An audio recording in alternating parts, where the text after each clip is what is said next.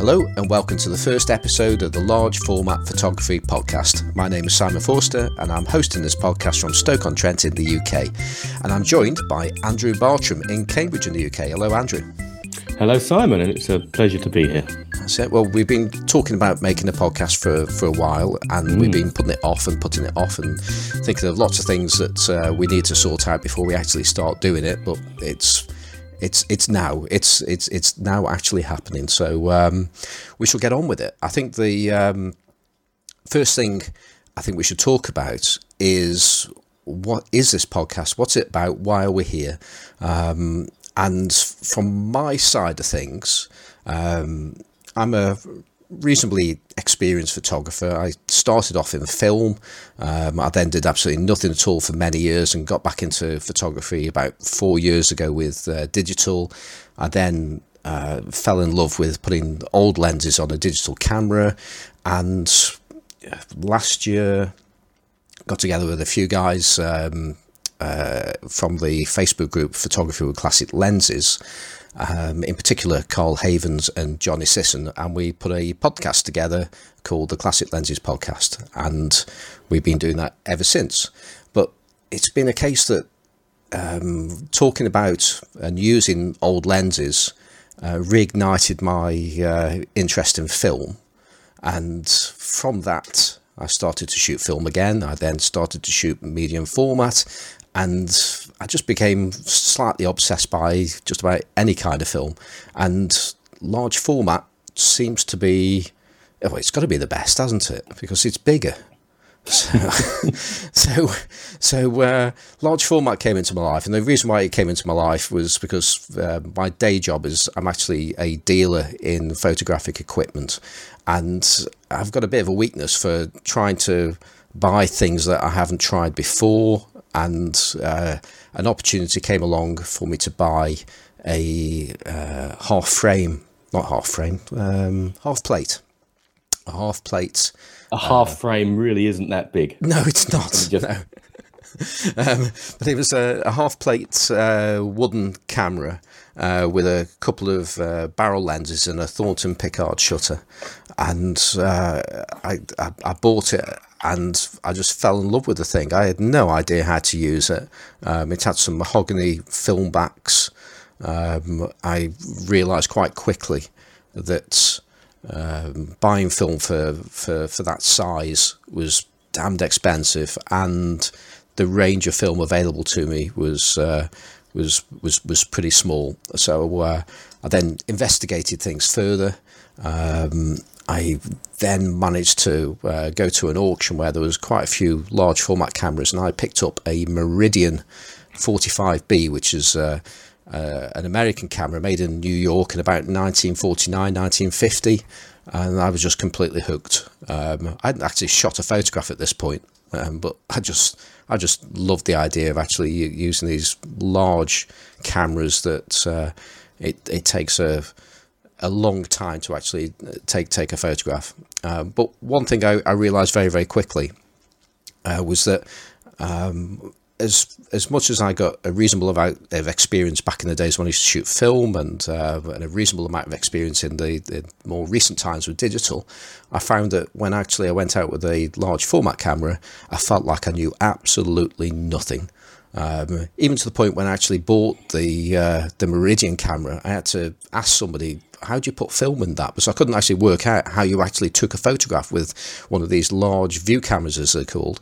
And so I got more involved with a few forums and things like that, and I started to listen to Andrew Bartram whenever he appeared on things. And it seemed to me like it might be a good idea if we do another podcast, and my co-host knows a lot about large format photography, so perhaps I might learn something about large format photography, and perhaps help introduce people that are curious about it but don't really understand it and are afraid to ask. So really my job on this podcast is to ask all the stupid questions, so that other people don't have to. And Andrew, who knows absolutely everything about large format photography. is going to be able to help out on that. So here's Andrew, and he's going to teach us all about large format photography. Dear me. Well, hello, and well, what can I say? Well, thanks for asking me to get involved in this, Simon. I did and ah about it because obviously, we have a weekly commitment to other podcasts, and if I call you Corey halfway through, I do apologise. But you don't sound like him. So, large format. Well, you see, I think if we can go on a voyage of discovery together over the coming months, because at the moment the aim is to put this out monthly. We'll see how we go, but let's just say monthly for the time being. If we can go on a voyage of discovery together and get some interesting guests on and learn, both of us can learn loads, I'm sure.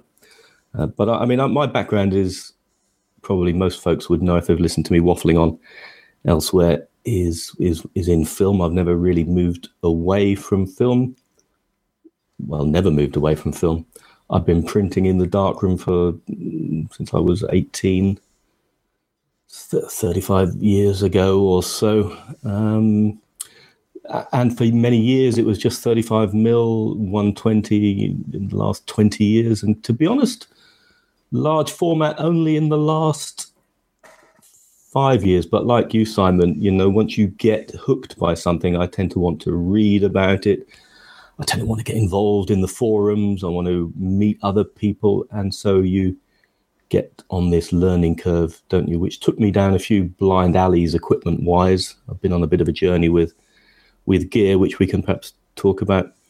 But I can't claim to know everything, Simon. I know you build me up as being this sort of Gandalf figure, but I'm really not, I can assure you.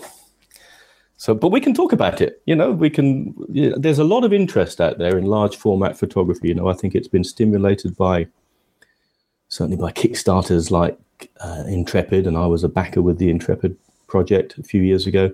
And then we had the Chroma and pterodactyl multicolored stuff. And, there's clearly a big interest. You just go onto any of the fantastic Facebook groups there are, and the interest is phenomenal.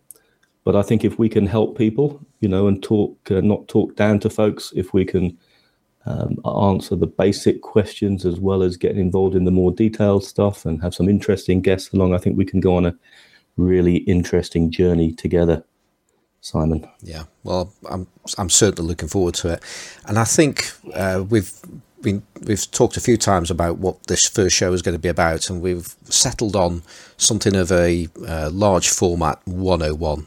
What is large format? What's it about? Why do we do it? What's the advantages, the disadvantages, and things like that? So it's effectively an introduction into large format. So it's going to be largely a question and answer session, and it's going to be pretty obvious I'm the one that's going to be asking the questions on this. So I think we'll drop straight into the first question, which is, what is large format photography? Well, I really like the approach that Nick and Graham have on their Homemade Camera podcast. Time for a quick shout out for one of my favorite other podcasts, because they seem to ask really simple questions. And actually, when you start delving into it, the questions are deceptively simple, and simple questions can turn out to be not so simple. But in this case, I think, do we have to define large format as by its size? I think that has to be the way, doesn't it? So, I made a few notes, and the first view cameras came in a variety of sizes, and we'll just use view cameras at the moment for large. Just call a view camera a large format camera. Early models included 8x10, which we're of course familiar with. So that's the film size, the dimension of 8 inches by 10 inches, and the 4x5, which is quite common. Other sizes would have included 11x14, 16x20. I have a couple of friends who are making 16x20 view cameras. 6.5x8.5. That's plate size. So that's, if you've heard the term plate camera, that would be 6.5x8.5 inches. Simon, you mentioned a half plate camera, which is 4.5 inches by 5.5. So that's not so different, is it, from 4 by 5? No, it's just like next size up, isn't it, really? Just, yes. And then 3.25 by 4.25 quarter plate. So it's going to be something other than 120, I guess. So if you're shooting 120 film, you can be shooting 6x6 format or up to 6x17 on a roll. But even though you've got quite a bit of real estate on 6x17, really we're talking large format, I would think then at 4x5 and above inches, unless someone's going to shout at me and say, no, you're completely wrong. Well, there is an anomaly size, and there's lots of different sizes, but you get those baby speed graphics as well, don't you? Oh, you do, yes, yeah. What's that? But what 3.25 is that by 4.25, something like that? But is that still I guess that would be considered large format. It's certainly, it's on the periphery. I mean, it looks like a large format camera. I was also going to say would another definition be anything that takes sheet film? Are there any smaller format cameras that take sheet film? I can't think of any. I can't think of any 35mm cameras unless you're a pinhole photographer, and then you might be cutting up small bits of film to go in matchboxes. But then you couldn't really call that large format, could you? No. So, yeah, let's go with sheet film and looking like a view camera. And by the way, what is a view camera? Whatever that is? Yeah. So what's a view camera? Well, I think it's probably a generic term for a camera that shoots large format film, and it can be. Historically, you would think of a big wooden Thornton Packard camera with a man with a top hat and a big. I don't know why I said top hat. Why would he have a top hat? That's likely to get in the way of when he goes under the dark cloth. Yeah, he'll take his top hat and hand that to a servant, and then put himself under the dark cloth. But I think if we use the term view camera, we're really talking a sort of fairly generic term for a large format camera, I think. Yeah, sounds. I mean, it's ultimately. I'd take the view. Sorry for the pun. It's looking at a ground glass screen which is inverted. For me, that's a view camera. Yeah, I have a very limited knowledge of these subjects. So. But within that, you'd have studio view cameras, and ones that were designed to be operated in the studio. There may be certain designs, and ones that then became usable in the field. But yeah, you're right. I mean, it's something that's I suppose linking it back to pinhole photography, the first view cameras would have been camera obscuras. So you're talking about a box of space with some air in it, with some kind of lens and an inverted image on the other side that you can either see through a piece of ground glass, or you can put you can put paper in and just expose directly onto it. But being able to view the image, I think, probably is where the term came from, but maybe not. Who knows? I think I actually probably took you a little bit away from defining large format, because you were talking about film and things like that. But of course, filming is just where we're at today in terms of development. Yeah. But there are lots of other ways of producing images with large format. Yes.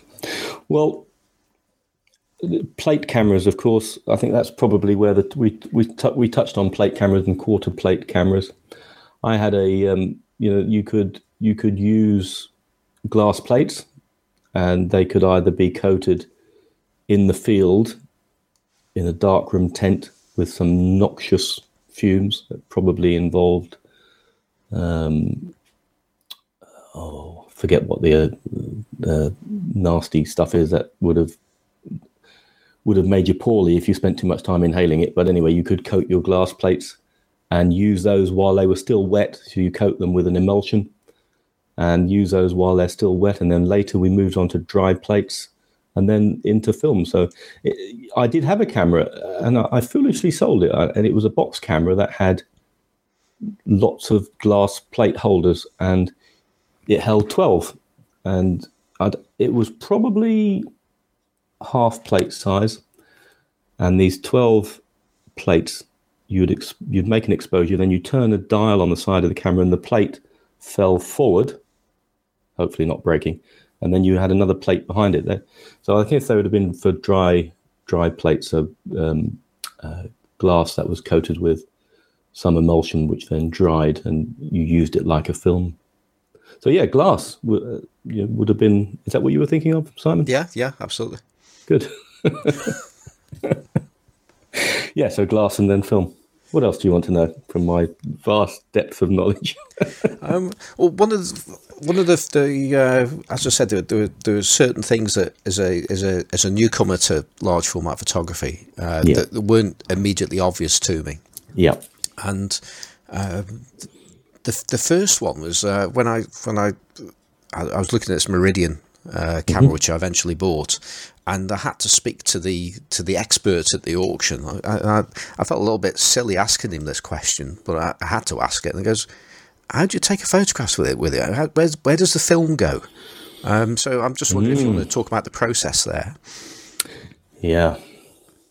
So you get into large format photography, and suddenly you're a world away from the familiar.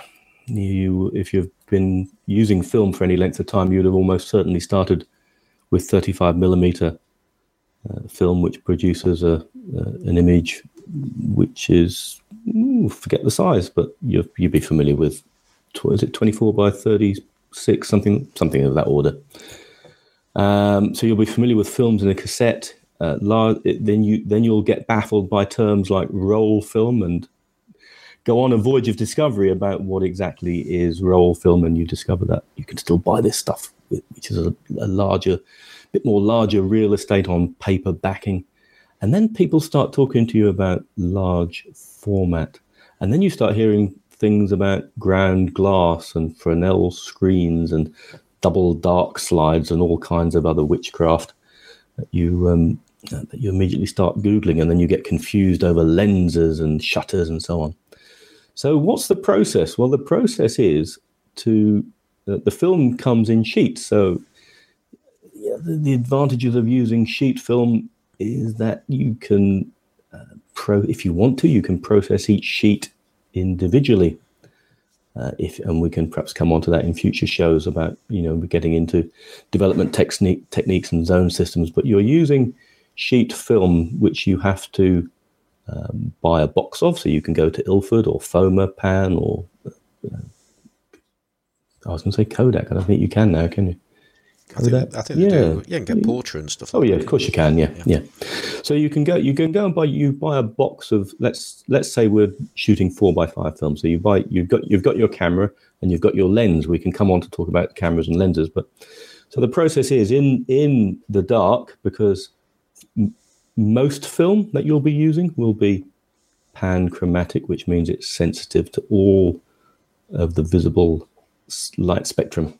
So you need to load your film into something, and that something is called a double dark slide. And if you Google double dark slide, you'll see exactly what we're talking about. So it's a film holder in effect, and in the dark you load two sheets of film, one on either side, into this double dark slide, and you can then turn your light on. And what's stopping your film exposing is the dark slide. And the idea is that you put this dark slide in your camera, and we can come on to that in a moment, and you pull the physical slide or the dark slide out, exposing the film to the light. And when you've given the film sufficient exposure, you push the dark slide back.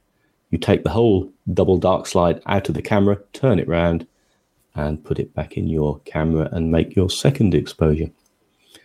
But the process would be setting your camera up, getting some idea of the scene in front of you in terms of lens selection and composition. You would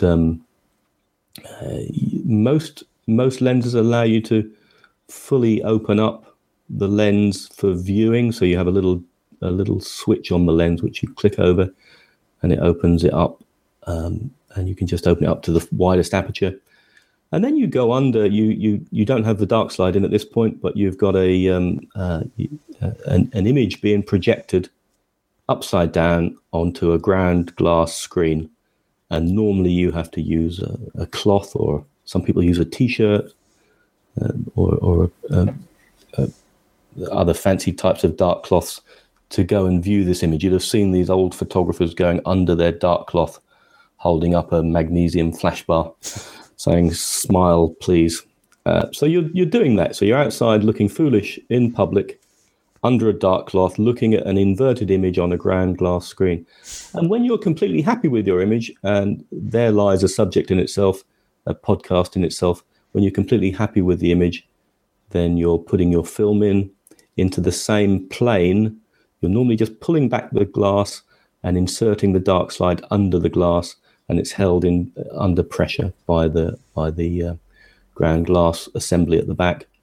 And then you take your dark slide out, make your exposure. I mean, that's all very, very simple, but you've in there you've got lens choice, you've got composition, you've got setting up the camera to give you the kind of effects you want, the sort of depth of field you want. And that's the beauty of large format cameras.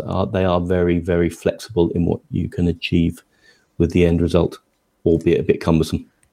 Now, it's that flexibility that I love, and also perplexes me at the same time, because you've got a range of movements that are available to you. So using smaller format cameras, I've occasionally used a shift lens, or a lens that also allows to tilt, which are useful for they were generally made for architectural photography, certainly in the days before Photoshop, so you could correct the angles of buildings, because you get these things called converging verticals when you use a wide angle lens to take a photograph of some tall buildings and still have the street within the shot. These days with the digital camera, a lot of people will just correct that within Photoshop, but back in the day when you were shooting film, that wasn't an option. So you would apply some correction with the lens itself by shifting it or tilting it or whatever. And I say that's one of the reasons. The other reason, which is, I guess, is a more modern phenomena. Well, who knows? There's nothing new in photography, but there's also the ability to use tilt in particular to create. I think they're called dioramas. I think they're called, where you can put the plane of focus in, say, the center of the image, running horizontally, and blur the top of the image and blur the bottom of the image out, and make, if you're taking the shot from the right angle, usually looking downwards, you can create little people out of a everyday scene.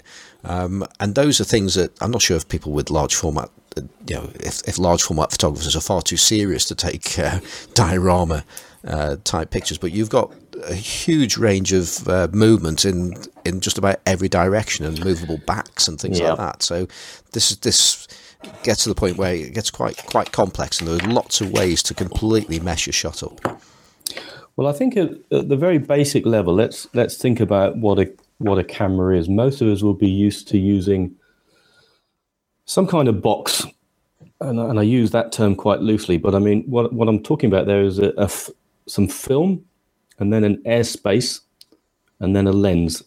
And the film and the lens would be parallel to each other.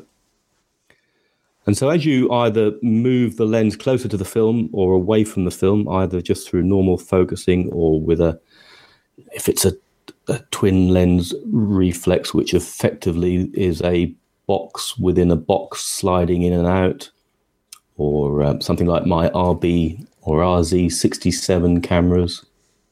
See what I said there? It's RZ67, isn't it? Yeah, I wasn't going to mention that, but yeah, I'm glad you caught yourself on that one. Well done. Spending far too much time with Americans.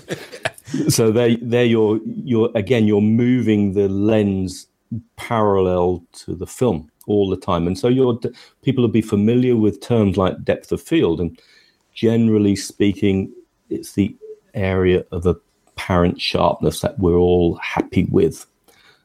You'll have your definite point of focus, and then there'll be an area that is before the point of focus and an area after. And normally that's like a 1/3, 2/3, so like a third of the way into this plane of focus would be your fixed point of focus. And then acceptable sharpness would come like a third before and 2/3 after. That's roughly it. And we know that we can change that. That if you've played around with photography for a while, you'll know that you can alter depth of acceptable focus or depth of field by changing the aperture on your camera. So if you open it to a small number like f2.5 or 1.8, like you guys on the classic lenses like to do all the time, you end up with a very small area of acceptable focus. And conversely, if you set your aperture down to, on most 35mm cameras, probably only goes down to 16 or so, f16 or 22. But with a large format camera, you can go all the way down to probably f64 in many cases. Then you're getting a much bigger depth of focus. But again, remember, we're just talking about parallel planes between the film and the lens. So the beauty that you hinted at a little bit there, Simon, with view cameras is yes, certainly the range of movements on the stand, the front and rear standers, and I'm conscious that we haven't defined those terms yet. But I think the defining thing about the view camera, and we haven't just really defined what we mean by view camera, is that you can move away from that parallel range of depth of field by moving the front panel, the front standards as it's called, where the lens sits, and you can extend depth of field to, instead of making it parallel, you can turn it into a sort of cone shape, for want of better description. And there are some very technical videos you can find on YouTube, which are very, very helpful, which tells you how to use a studio view camera, and to photograph, say, a cardboard box and ensure that every single side of it is sharply in focus by using movements on the camera. So very typically, if I'm shooting landscape, which is largely what I do with my large format camera, then most of the time the only adjustment I'm making is taking the front element or the front standard of the camera where the lens is mounted, and I'm just tilting it, and that's the term, so it's tilting it forward by no more than 1 to 3 degrees. I know it's that amount because I once had a technical monorail camera, and it had degree markings on, and it was always about 3 degrees. And then if with some careful refocusing, I'm getting everything in focus from the blade of grass under my nose to the power lines on the far horizon. Now that does come at a cost, because the plane of focus is no longer just parallel, it changes shape. So if you've got like a tree or a power line or a post in the near foreground coming up through the middle of your composition, you will find almost certainly that the top of it is out of focus, because no longer have you got, because you've tilted the front standard forward, you've effectively moved away from this parallel depth of field to something that is wedge-like. Not, I said cone before, but it's probably more like a wedge going away from the camera. So if you've got something tall going through your composition, that can be a problem. And you may overcome it by then stopping the lens down to f64 and hoping for the best. So your camera gives you a multitude of movements, and just tilting it forward and altering the depth of field is probably the most fundamental, Simon. Yeah, I realised that you were telling me off through part of that by jumping ahead. Because we haven't really, as you say, spoken about the components of the camera, and I've gone straight to the sexy stuff, haven't I? Which is that's my youthful exuberance there. No foreplay and straight in. Yeah. So let's wind things back a little bit then, and talk about componentry. What makes up a view camera? And of course, there are different types of view cameras. Say there's field cameras and monorail cameras, for instance. Yeah. Well, monorail cameras. I had a monorail camera, and I loved it. I had a Sinar camera, SINAR. a Sinar F, and it's extremely modular.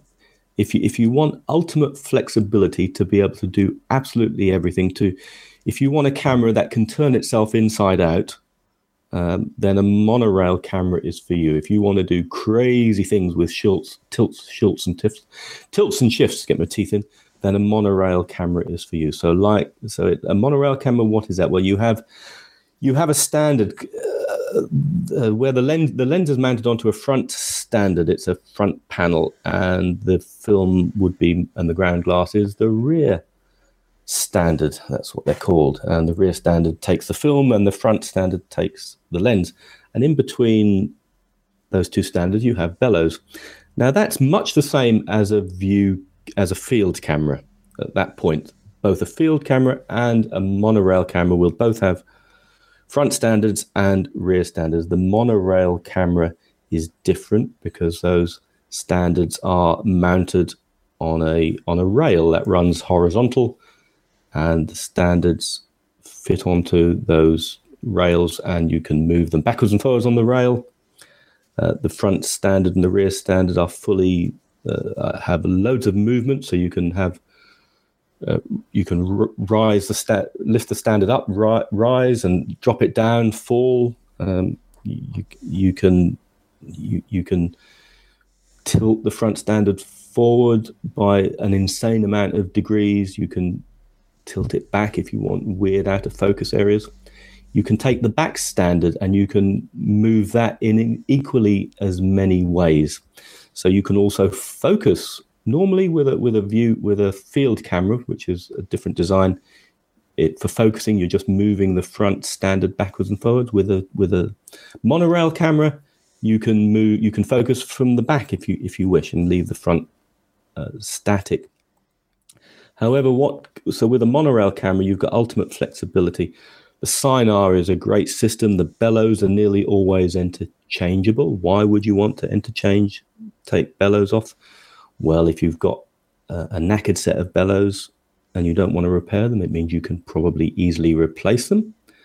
Or if you want to shoot really wide angle lenses, then you know that you have to bring the lens closer to the plane of the film, and the bellows start compressing, and they'll only compress so far, which would limit the close focusing ability of the camera. And with a wide angle lens, you're going to be squeezing those bellows quite close to get acceptable focus. So you can take those bellows out and fit an alternative style called a bag bellows, and they're available. I had one of those for my Sinar camera, and they're very, very good. It means you can start using lenses which are extremely wide, so the equivalent of sort of 15 or 20 millimeter in 35 millimeter terms, so 55, 60 millimeter in 4x5. The downside of monorail cameras is that they are a bit unwieldy. But I wouldn't let that stop you. If you want to get into large format photography, a Sinar F1 or an F2 are great introductions, particularly if you're not into backpacking up mountains. Because if you want to just use your camera around your house or stick it in the back of the car and shoot, from the back of your car, then a monorail is perfectly fine. And it's a good, relatively affordable introduction into large format. And in many ways, I wish I'd have kept my Sinar F because it was a great camera. But the beauty with the Sinar F is that you can keep upgrading it until you have something called a Sinar P. And by that point, you've got metal front standards and metal rear standards, and the whole thing weighs a ton. But it's a very sexy looking beast. So monorail cameras were really used in the studio, but they certainly can be used in the field. But they're just not easy to carry around very often. Yeah, I've actually got a Sinar F2. Mm-hmm. I didn't mention that earlier, and the reason being is in my day job as a dealer, drug dealer. It's pretty much the same thing. We know you keep it quiet, but we know what you really do. I'll tell you about the cannabis farm they busted in Warboys recently. Another time. Nothing to do with. I could have been your supplier, couldn't I? We could have gone into business. You're the dealer, and I'll supply the raw materials for you. Well, as a camera and lens dealer, I bought this camera because I got it at the right price, and which is pretty much how. Which was cheap for you, wasn't it? Exactly. You don't like to spend a lot of money, do you? That's right. I mean, that's something that I'd like to do things on a budget whenever possible, and try to us. Yeah, that Meridian came to me at a good price, and so did the Sinar with a I think it's got a Syneron S lens. I think it's 150 something. I forget what the aperture is. So I've only actually used it once, but it's a case of I love the thing, but I'm trying to justify keeping it because really I should sell it to help pay the mortgage. But it's a lovely thing, and now you're just. The way you're talking about it and saying you can actually go outside with this camera. Absolutely, yes. It's sort of making me think, perhaps I should just sell something else instead and just leave, put it on the to be sold at a later date pile, which is pretty much where it's been now for the last 2 months. But you see, I went through. I was on my large format journey when I bought the Sinar, and I started realizing that actually this thing it became far too complicated for what I really needed. Its range of abilities in terms of movements and flexibility was enormous, and it was taking me so long to take a shot. And it was, in fact, the Sinar system is very, very clever. If you get all their instruction manuals, it gives you clever ways of setting the angles and it's supposed to be foolproof ways of getting things in focus. And it just blew my mind. And I started seeing, and I saw, well, what are those other cameras, the ones that fold completely flat and you can stick in your backpack? That surely sounds a much more sensible approach. And of course, that's what we mean by a field camera. And a field camera folds into a little box, generally, not always. So it means that you're confronted with this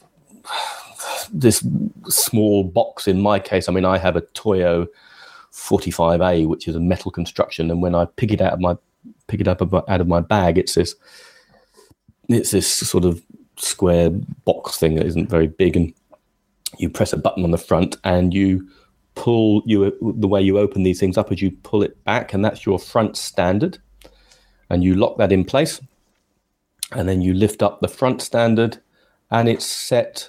The two standards are set not on a monorail, but on a flat bed. And it's a bed that slides in and out. And the whole thing folds flat and you can put it in your bag. And some of them come with a ground glass cover. Mine has a door over the ground glass, which also acts as a viewing hood. You could use this camera handheld. I never have, because it has a viewing hood. I've never mastered. I don't really see the point of using it handheld, but that's perhaps another story. So the difference between the field camera and the monorail is that you can fold it down nicely, stick it in your backpack, and take it up the mountain with you, or just on holiday with you, if your wife allows you to do so. You've still got the issue of tripods, of course, unless you're hand holding. The disadvantages, well, they don't have such a range of movements as a monorail camera. Many field cameras have limited back movements. The front movements will always have the ability to lift the front standard up, or the lens board. That's called rise, and Simon touched on that. So you can use the rise function to move the horizon up and down in your image, or if you're doing architecture, it allows you to get the top of the building in and the bottom of the building in without tipping the camera up and looking at the building. So the front movements be rise or shift, and shift is where we're moving the front the lens board in the standard to either the left or the right. That's known as left shift or right shift. And then you can also swing, you'll be pleased to know. So you can actually, instead of just you're altering, you're tilting the front lens board around maybe a central point, not always, but so you're swinging the otherwise upright lens board to the left or the right. And that's also quite useful when trying to get things in focus that are running left to right or right to left across your plane of focus.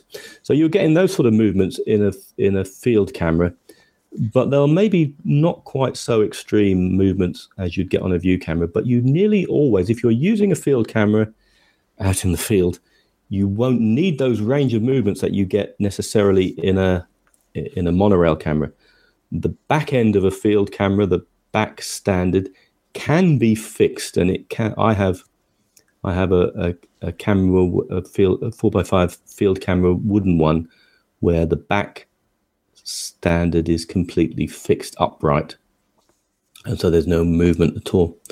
With my Toyo, I can lift the back up and down and swing and tilt. So I have movements on the back, but they are limited. They're not massive, but they are there. So you have to think very carefully about what you want with a view camera and how you're going to be using it. If you're going to photograph lots of tabletop work and you want to get lots of things all in focus at the same time, then a monorail camera may be useful for you. But for most people, a field camera that folds flat and has a good range of movements is a perfectly acceptable alternative. I very rarely use rear movements. Rear movements can alter the perspective of the image. So if you wanted to make something look really big in the image, artificially big, you can tilt the rear standard back, I think, and I think that's the way. I'll have to remind myself, but I think tilting it back towards you sort of alters the apparent perspective of what you're looking at and makes things appear bigger on the screen. But normally I'm just moving the front standard and very rarely touch the back, and for most people that's fine. Well, on field cameras there's another type of camera that's very similar to a field camera called the press camera. Yeah. In particular, let's talk about speed graphics. So what's the main difference, say, between a regular semi-modern field camera and a press camera like a speed graphic? I think it's really down to even fewer movements, the very basic amount of movements on the graphic cameras. I don't think there's any at all on the backs. They'll have who do I know who uses speed graphics? I can't recall.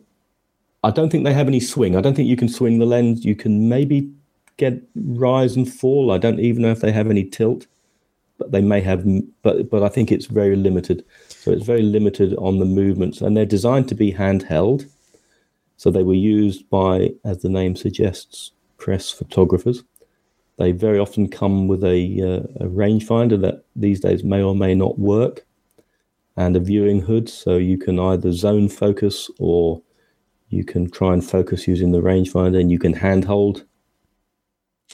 Yeah, so that's a press camera. So, but they look largely the same, don't they? If you look at a press camera and you look at a view camera, the design is broadly the same, but it's just lack of movements. Well, there's a key difference that's in my mind, because my Meridian was sold as a press camera, but it's not really a press camera.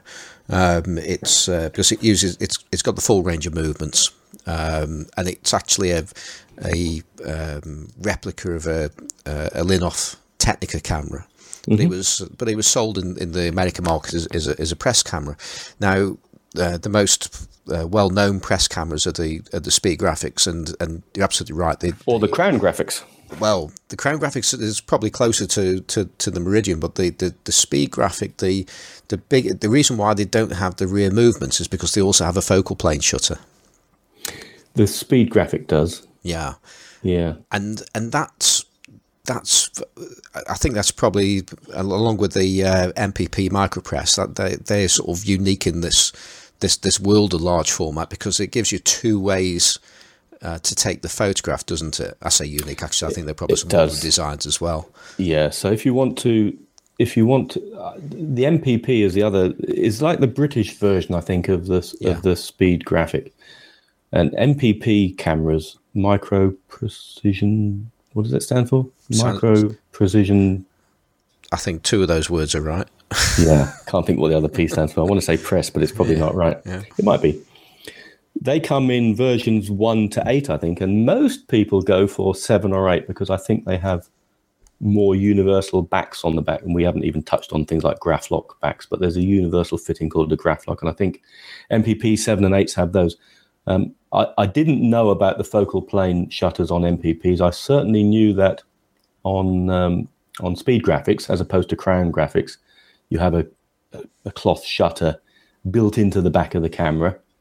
So that then would enable you to use a lens on your camera which doesn't have its own shutter, because we haven't touched on that. But what's common to most view cameras is that they have a large format lens is nearly always comes with its own built-in shutter. And if you have one of these press cameras that has a shutter built into the camera near the film, then you can use those older funky brass lenses that you can buy, that all the hipsters like to use to get funky results. And instead of just putting your hat over the lens to control the exposure duration, you can use the shutter in the camera. That's right, isn't it, Simon? Yeah, it is. And it's got a few advantages as well. I mean, the fact that there were press cameras, as you say, they're designed to be handheld. But you've got a greater, generally speaking, a greater range of shutter speeds available to you. Because I think, I've got a baby Speed Graphic, which I bought off eBay on the recommendation. Is that 6x9? Is that 6x9? It's that 3 1/4. Oh, it's the odd size again. Yeah, a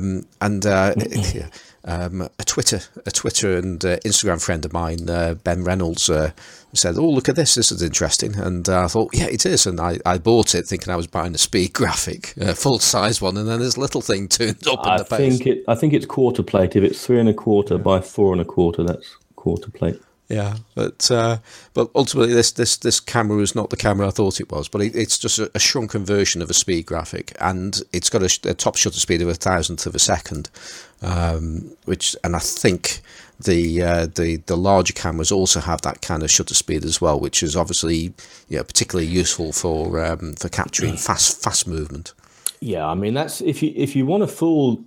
To reference another podcast, Graham and Nick's Homemade Camera podcast, if you look at the episodes that talk about shutters, they spend whole hours on different types of shutters. But effectively what you're talking about with our large format lenses are leaf shutters, which sit close to ideally I think as close to the sort of midpoint of the lens as possible. I'm starting to get onto slightly shaky areas now. You're absolutely right. Fortunately, I listened to that podcast very recently, so it's still fresh in my mind. And so it's rather than the film being exposed as some kind of curtain moves over the film, either horizontally or vertically, you're getting exposure sort of all at once as this leaf-like design opens up and closes, and that it limits the functionality of the shutter to probably top end speeds of 1/500th or 400th or something, somewhere around there, which is what you'll be used to if you're using twin lens reflex cameras. Quite typically, that's where you get the same design of shutter, leaf shutters built into the sort of lens assembly almost, and so with a large format lens, you go and buy a large format lens. You can buy the lens, and that screws into the shutter, and then you have the back element of the lens screws into the shutter, and then that all fits into a lens board, which fits into the front standard. And lenses confuse the heck out of people, I think, when it comes to large format photography. Well, lenses is well, it's a particular interest of mine. I'm obsessed by lenses. Really? Yeah, but it's probably worth mentioning about focal lengths, and because the focal length of any camera is going to be determined by the sensor or the film size that is used, especially if you say a standard lens or a normal lens, which in 35mm terms or full frame terms is 50mm. Whereas if you go smaller than that size, if you go to APS-C, standard lenses probably approximately about 35mm, and then you get down to Micro Four Thirds where standard lens is 25mm. What on earth are you talking about? What's all this Micro Four Thirds nonsense? There will be some people out there that will understand that term. But so that's when you're well, Micro Four Thirds, that's more or less the same as 110 in film. So you'll understand that a bit better, perhaps. Do you know, I've heard you talk about Micro Four Thirds so much. Not you so much, because you're the analog focused member of your that's classic right, lenses team. Yeah. But your two Carl and Johnny, your two digital compadres, they talk about Micro Four Thirds a lot, and none of you have ever explained it to me as a non-digital person. So thank you for that. Okay, well, it's for putting it in analog terms for me, unlike your digital friends. Well, that's it. That's it. I am the most analog focused person on there. Even though Johnny hardly takes anything with digital whatsoever, it's been acknowledged by M from Emulsive, who is well. Let's when M says something, we pretty much have to go along with it, don't we? Because he knows everything. He does. As about film. Yeah. So anyway. On the Micro Four Thirds and all, which is 110 kind of size film, the standard lens is about 25mm, 50mm on full frame.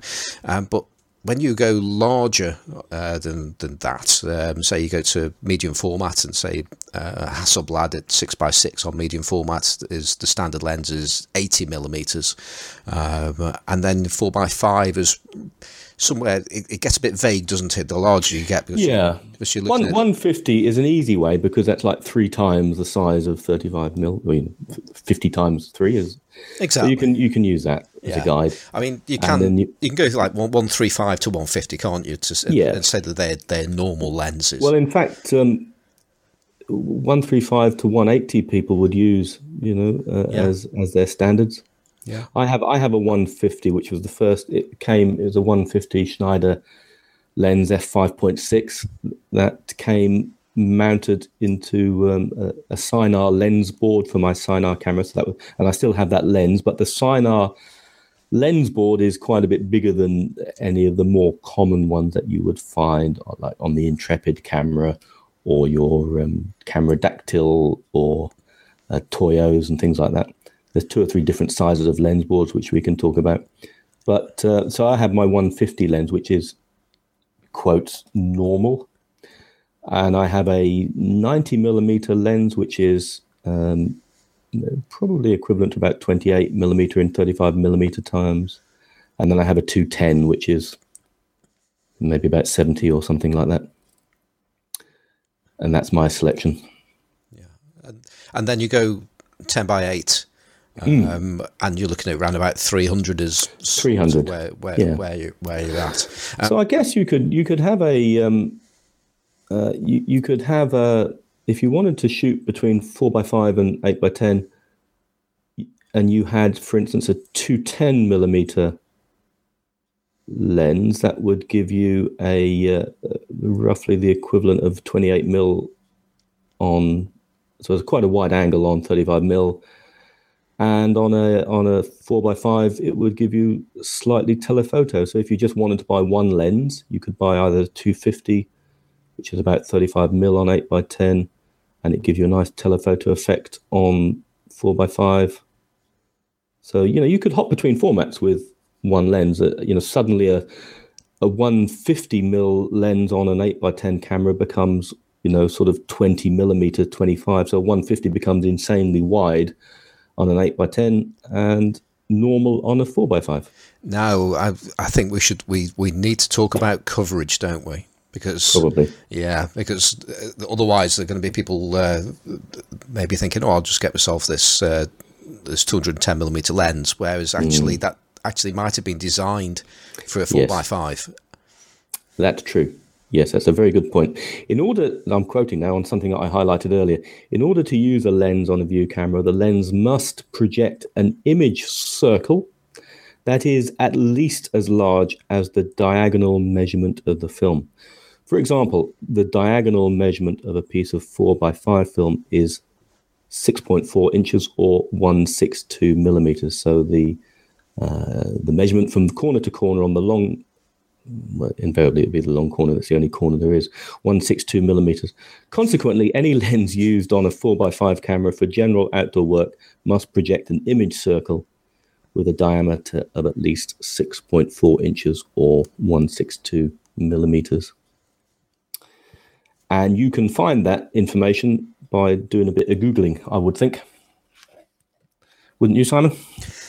Well, this is well, yes and no. I think I don't know if this is true or not, but I think certain focal lengths are probably connected to the size of the film that they're actually designed for, much in the same way as an 80mm is, you see an 80mm lens and you see it's a big lens and it's for something like a 6x6 camera. You know that's going to be the standard length on 6x6, and 80mm is an odd focal length if you're talking 35mm.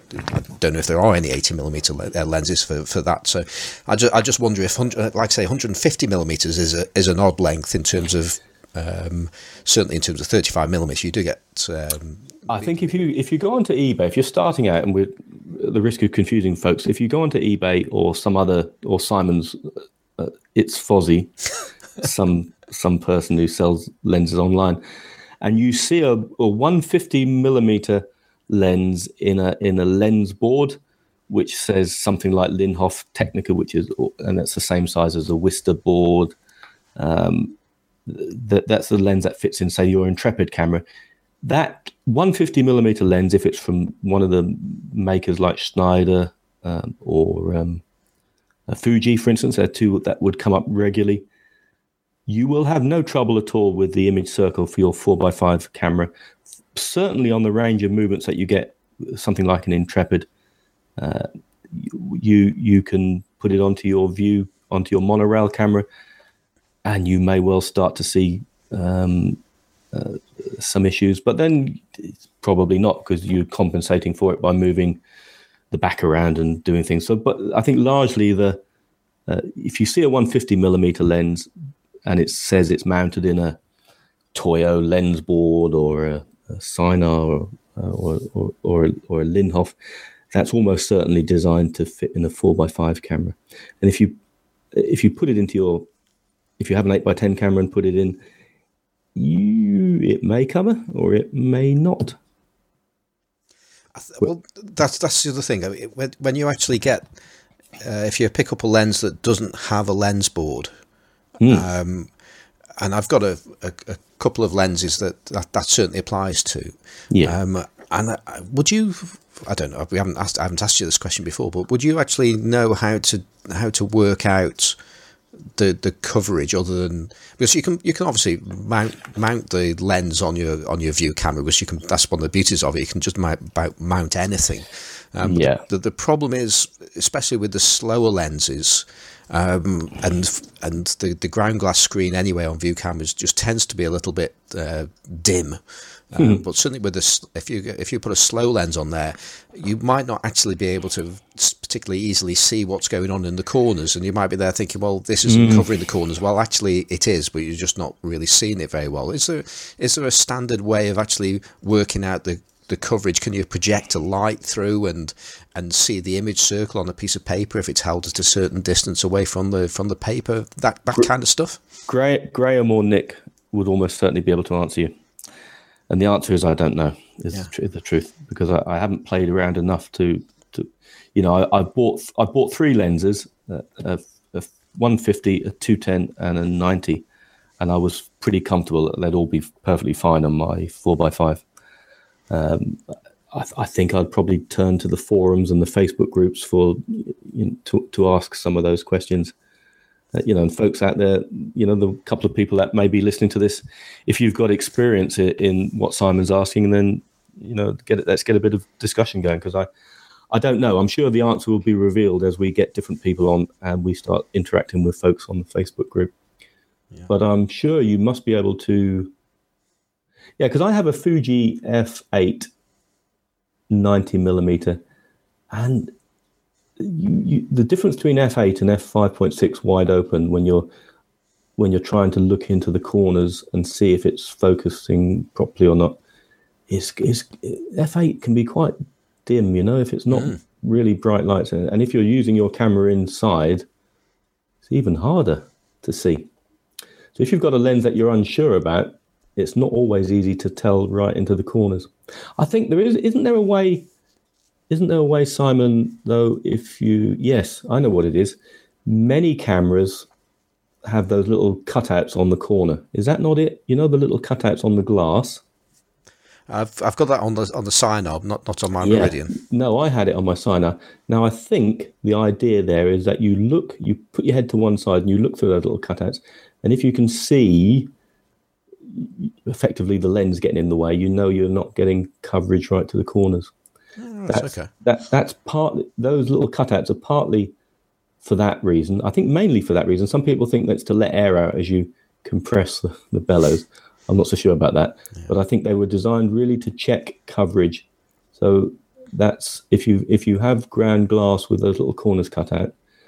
Please don't shout at me if I've got this wrong, but I'm pretty certain that's one way. If you're using movements, I'm sure I'm right. If you're using movements on your camera, with my 5.6 lenses, which is my 210 Schneider and my 150, wide open, I can normally see when I'm starting to lose coverage, because if I'm lifting the lens, lifting the lens front lens board up too high, then I'm starting to see shadows appearing in the bottom, and I can see that quite clearly. But my Toyo I don't think has cutouts on there, but I'm sure that's what they're designed for. You peer through those, and you move your head at a certain angle, and if you can see the lens, you're not getting coverage. So that's maybe one way. Well, yeah, it does make sense. I mean, I suppose I could also set up a very bright light and just have the camera pointing directly at it. Well, that'll help you, because at least you can then see a bit more, can't you, by moving your head around underneath. Yeah, and the foolproof method would obviously be to take a photograph. Now when we get. My mate Graham Vasey, he's going to come on the show at some point, and I know he was telling me he was out shooting I was out shooting with him large format last year sometime, and he was telling me about a lens that he'd bought, and everyone had told him that it wouldn't be good enough for 4x5, and he says it's perfectly adequate. Now, maybe that as soon as he puts some movements on his front standard, he starts losing coverage. I don't know, but Graham, if you're listening, what do you know about coverage of lenses and using lenses that you shouldn't do?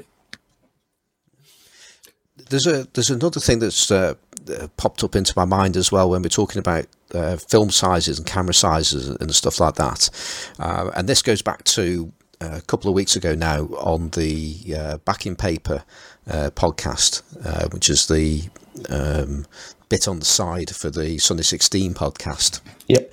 And Martin Scarland wrote in, and he was actually I wrote an email in moaning about the way that Graham did the music on this podcast, and it was then followed by Martin Scarland moaning to Graham about something else, and what he was moaning about was the terminology of 4x5 and 5x4 and 10x8 and 8x10, and I've noticed in this podcast you're doing something that I do, because I say 4x5 and I say 10x8 and I probably say 7x5, but it's this British versus American thing, whereas over here we do things correctly, of course, by doing generally speaking, by doing the larger number first and then followed by the second one. I don't know, that's because we're more interested in length than thickness, so I don't know. But I noticed with 4x5, I'd never say 5x4. And, no, I don't. No, I say 4x5. Yeah. And I think. Yeah, well, you do. You definitely have done, and I do the same. So, for those, I just wanted to say for people like Martin who are getting increasingly annoyed by us saying mixing our definitions, I'm sorry. It's just one of those things, and so I'm not. I'm not at all sorry. Say what you want. It doesn't matter as long as you understand. We don't aim to confuse. If we say 4x5 or 5x4, most of us are so Americanized these days. Simon, you spend all your time speaking with Americans on your podcast, and I have Corey, so he gets things completely wrong all the time. But you invariably end up, like your kids. They come home from school, or they did when mine were at school, and they're picking up all these American terms, and it's just invading our terminology, and we can't help it. It is quite sweet at times when Johnny and Carl attempt to say things in an anglicised way. So, but there are limits to what they do. They won't say aluminium, for instance. They insist on saying aluminum and stuff like that. And we've had lots of funny exchanges recently with American guests on the Lensless podcast. Simon, I found something here that might be helpful. This is on wide-angle lenses. In use on different formats. It says here, and for folks listening, the book that Simon and I have, which sends us both to sleep at evenings, is the book called Using the View Camera, A Creative Guide to Large Format Photography by Steve Simmons. And I picked up an old copy of this for not very much money fairly recently. And it's pretty informative, in a sort of textbooky way. And it just goes to show that I haven't read it, really. So I'm sort of reading it as I'm listening to Simon whittle on in the background. It says here, the moderate wide-angle category is the place to start when buying a wide-angle lens. For example, the 90 millimeter lens for a 4x5 camera is a very popular and useful lens, and it is the favorite of many architectural photographers. It can also be applied in landscape work and possibly in some environmental portraiture and in industrial photography. Severe wide-angle lenses such as the 75mm, 65 and 58 lenses on a 4x5 camera are special application lenses that aren't used by most view camera photographers. The 65 and, I think there's quite a few people using them. The 65 and 58 lenses will allow for only minimal movements on a 4x5, less than the 75, but their extreme wide view can be very useful. So on a 4x5 camera, most 65 and 58s will give you limited movement because the image circle is only just about covering the diagonal corners of the film. Photographers mentioned 8x10 somewhere. Yeah, the widest lenses that can be used at infinity with the 8x10 format, and this book references Nikon 120mm lens. Wow, okay. And the new version 120 seems awfully wide. And the Schneider 121 Super Angulon with 110 degree angle of coverage. Both lenses will cover the 8x10 film area. But I thought what I was reading was going to be more helpful than it's turned out to be. Yes, sorry. Okay. But be careful in Google, I think, and ask some wise people that clearly aren't me or Simon. Yeah, well, and I think that's always a good thing to do with anything where you're buying something that you're getting into a subject. There are lots of people around that know the answer, yes. And you can be impulsive like me and pull the trigger on buying a camera because it looked right and find that it's a scale model of what I actually wanted. So I could have asked the question first. Folks, we don't claim to be the world's expert in this. We hope we can bring some enthusiasm and we hope we can bring a platform for discussion about large format photography. But fire away your questions to the podcast. Send us an email, which maybe Simon will give out at the end. I'm happy to give it out now because it's because you didn't know this. No, I didn't know we had an email address. We do have an email address, and It's a long one, I'm afraid. I wanted to do LFPP, but LFPP is gone. So I'm afraid it's the full version of the name of the podcast. So it's Large Format Photography Podcast at gmail.com. And much in the same way as on the Classic Lenses podcast, any letters, emails, that will come in, I will ask Andrew to read them because I'm not very good at that kind of thing. Largeformatphotographypodcast.com is our email address. Almost. It's large format photography podcast at gmail.com. Sorry, yes, a website, isn't it? At Gmail. And funnily enough, we do actually have that as a web address. I've saved that just in case somebody's going to hold us to ransom at a later date when the domain is worth millions. We've bagged that. So it's at some point in the future we will have a website out there. And actually, on the subject of talking to us and things like that, that's only one way to get in touch with us, because you can also correspond with us and chat with us in our Facebook group, which again is called the Large Format Photography Podcast. So if you search on Facebook, you can find us there. And that's probably the most active way of getting in touch with us. And it'd be great if you could join us and share your photographs and your thoughts and give me advice. Well, there's already a great guy who's part of our Facebook group. I've known him on the forums for a long time, and I'll just call him Sandy, but it's actually Sandhide Lynch, is it? I never quite know how to pronounce his name, but I think his friends might call him Sandy. I don't profess to be a friend, but I think it's Sandy.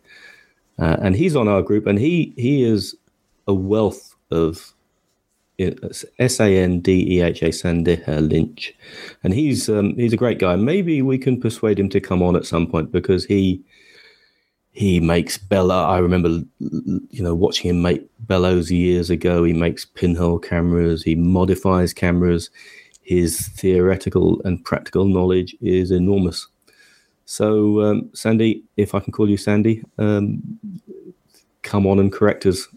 He's a great guy. There was somebody asking a technical question the other day, and I just mentioned his name, and he gave a lot of detail. That may have been on the Lensless site, or it may have been on our new large format site. I can't recall. But we get folks with his caliber of knowledge is just going to be brilliant to have to be able to tap into. So ignore us, because we know nothing.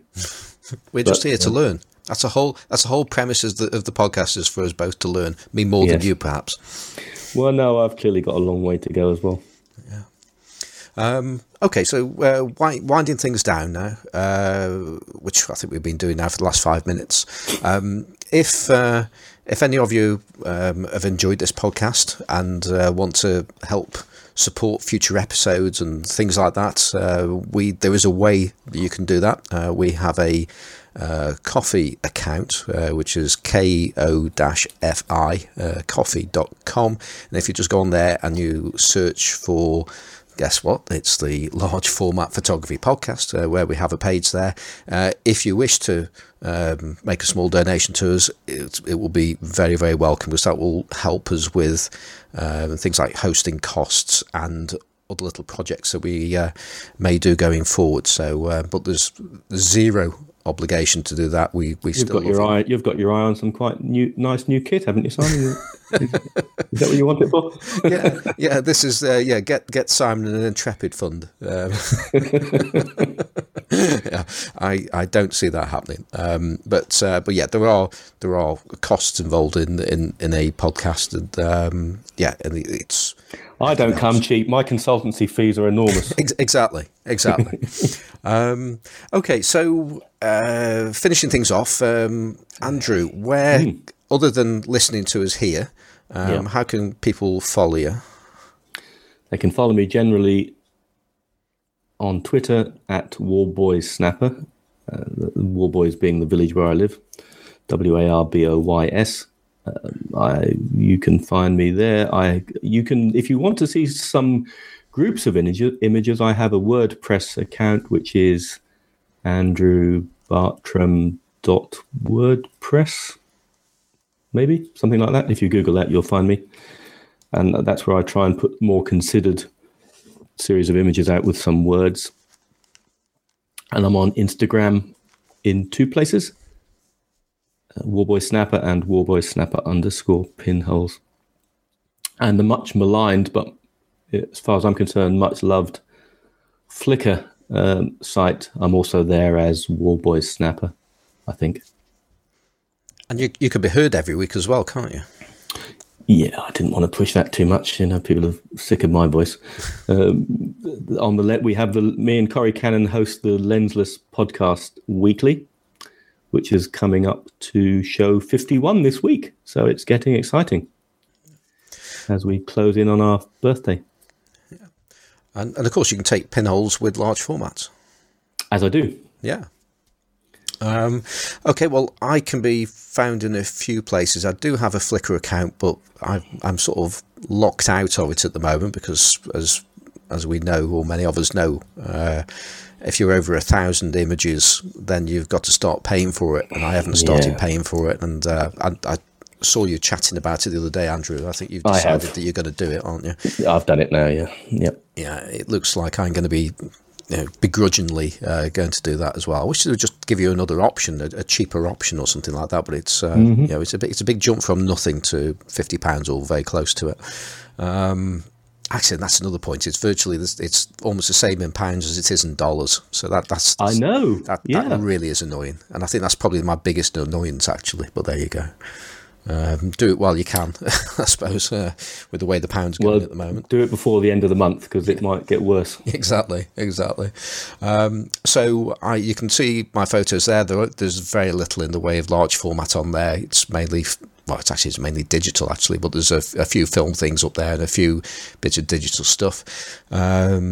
I'm a host of the Classic Lenses podcast, as we've mentioned earlier, which is a podcast that goes out. And just weekly. Remind me, you're the analog one, aren't you? I am the most analog person on that show, which is defined not because I take more analog photographs. It's just because it's in my bones, and I'm everything's new and exciting to me at the moment. Whereas Johnny, who thought he was the most analog focused person, who only pretty much takes analog photography, he's just been doing it for so long it almost doesn't matter anymore. You're like the puppy who's always trying to shag your leg, aren't you? You know, your auntie. Yeah, something on those lines. Yeah. So that's my once a week thing. I have a website which is not going to be a particularly interest to large format people, which is simonforster.photographic.co.uk, where I sell bits and bobs. There's not actually that much on there at the moment, so I'm going through a change of stock at the moment. As mentioned earlier, I also have a Facebook group, a eBay page, which is It's Fozzy, where I sell second-hand gear. Again, do you have any large format stuff on there? No. And there's probably a good reason for that. And any large format stuff that heads my way, it doesn't make it off for sale. So I'm growing my large format at the moment. Okay. And when I start getting duplicates of things, then maybe. But at this moment, I have this pretty random and eclectic collection of large format stuff, which some of it goes together, some of it doesn't, but I know that one day it will, and I'll be glad I've got it, which is I think the reason why that Sign RF2 is still sitting there looking at me, waiting to be used rather than waiting to be sold. Yeah. I'm also on Instagram as Simon Forster Photographic. I'm on Twitter as Simon4, and that's pretty much it. Apart from, I also want to say thank you to Kevin MacLeod of Incompetech.com for the music, which is called Two Finger Johnny. Graham, much loved by Graham of Sunny 16. Yeah, Graham loves a bit of Two Finger Johnny, so we understand. Yeah, he hadn't actually heard it yet, so yes. Actually, Graham did say on Twitter when he heard about the two I was making this podcast that he was saying, is there an equivalent of pre-ordering, which is actually pre-unsubscribing to our podcast? So I don't know. He probably won't make it this. He's a lovely chap. Yeah, apparently. Actually, he's interesting because when you talk to him offline, he's the nicest person on the planet, and then you get his alter ego as soon as he gets in front of a microphone, where he's has a dig at everybody. Okay, so. I don't know if I haven't thought of any shout outs. Have you got any shout outs you want to say? We've name dropped a lot of people this week, actually. Yeah, I've spoken about a couple of people, 2 or 3 people, haven't I? Sandy Helinch, who's just posted on our Facebook group about shellac. Yes. Yeah. So he's obviously we can get him on to talk about shellac and other things. Yeah. Graham and Steve Segsby, guys I think I mentioned online. And I've just remembered there's for those people quick enough to actually listen to this and act upon it, the 2 of us are actually going to meet in real life on the 16th of this month, which is March, at the NEC, where there's the quote is a mega photography analog meetup or something on those lines, and there are lots of people there. So the guys from Sun 16 are going to be there. We're there. And lots of other famous people as well. I think infamous in some cases. Yes, absolutely. So, and Jeremy North. And Jeremy North, yes. I think he's actually.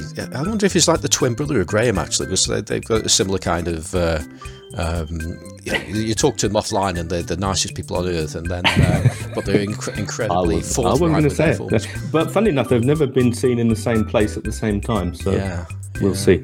So that's a get together, and I think the idea is to meet in the foyer area, just inside where you inside the area with the Darth Vaders and Ninja Turtles and manga girls. Yeah, that's where we'll be hanging out. That's it. Next to them, as it's Con or whatever it's called. Next door to, isn't it? Yeah. So, and that's actually a good reason to take your camera. There's been I know you're trying to wrap this up, but this is dreadful, isn't it? But you started it, so you can take your camera to. There's a bit of a debate on one of the Facebook groups, I think, about whether you should take a camera. You started it by writing that excellent worded article, didn't you, Simon, about dress code? In 35 MMC, yes. Yes, that was an excellent article. And Carl, I think, said, why are you bothering taking photos when you can write so well? And it was an extremely well-written piece. And a couple of people said you shouldn't take a camera, but I think you should. Take a camera with a flash on and have a bit of fun, because there's plenty of opportunities to do flash portraits with other folks standing next to stormtroopers and Wookiees and goodness knows what. Yeah. Makes sense. And so if you want to, you can get a picture of Graham Jago standing next to a Wookiee, and then have a caption competition. Yeah. Okay, I think on that image, we shall wrap things up. Thank you, Andrew, for being with me through this episode. It's been a blast. Yeah. And I hope we haven't put too many people off. And next time it will have a guest, so it won't be just the 2 of us talking nonsense. And we'll probably have a guest every episode anyway, from this point onwards.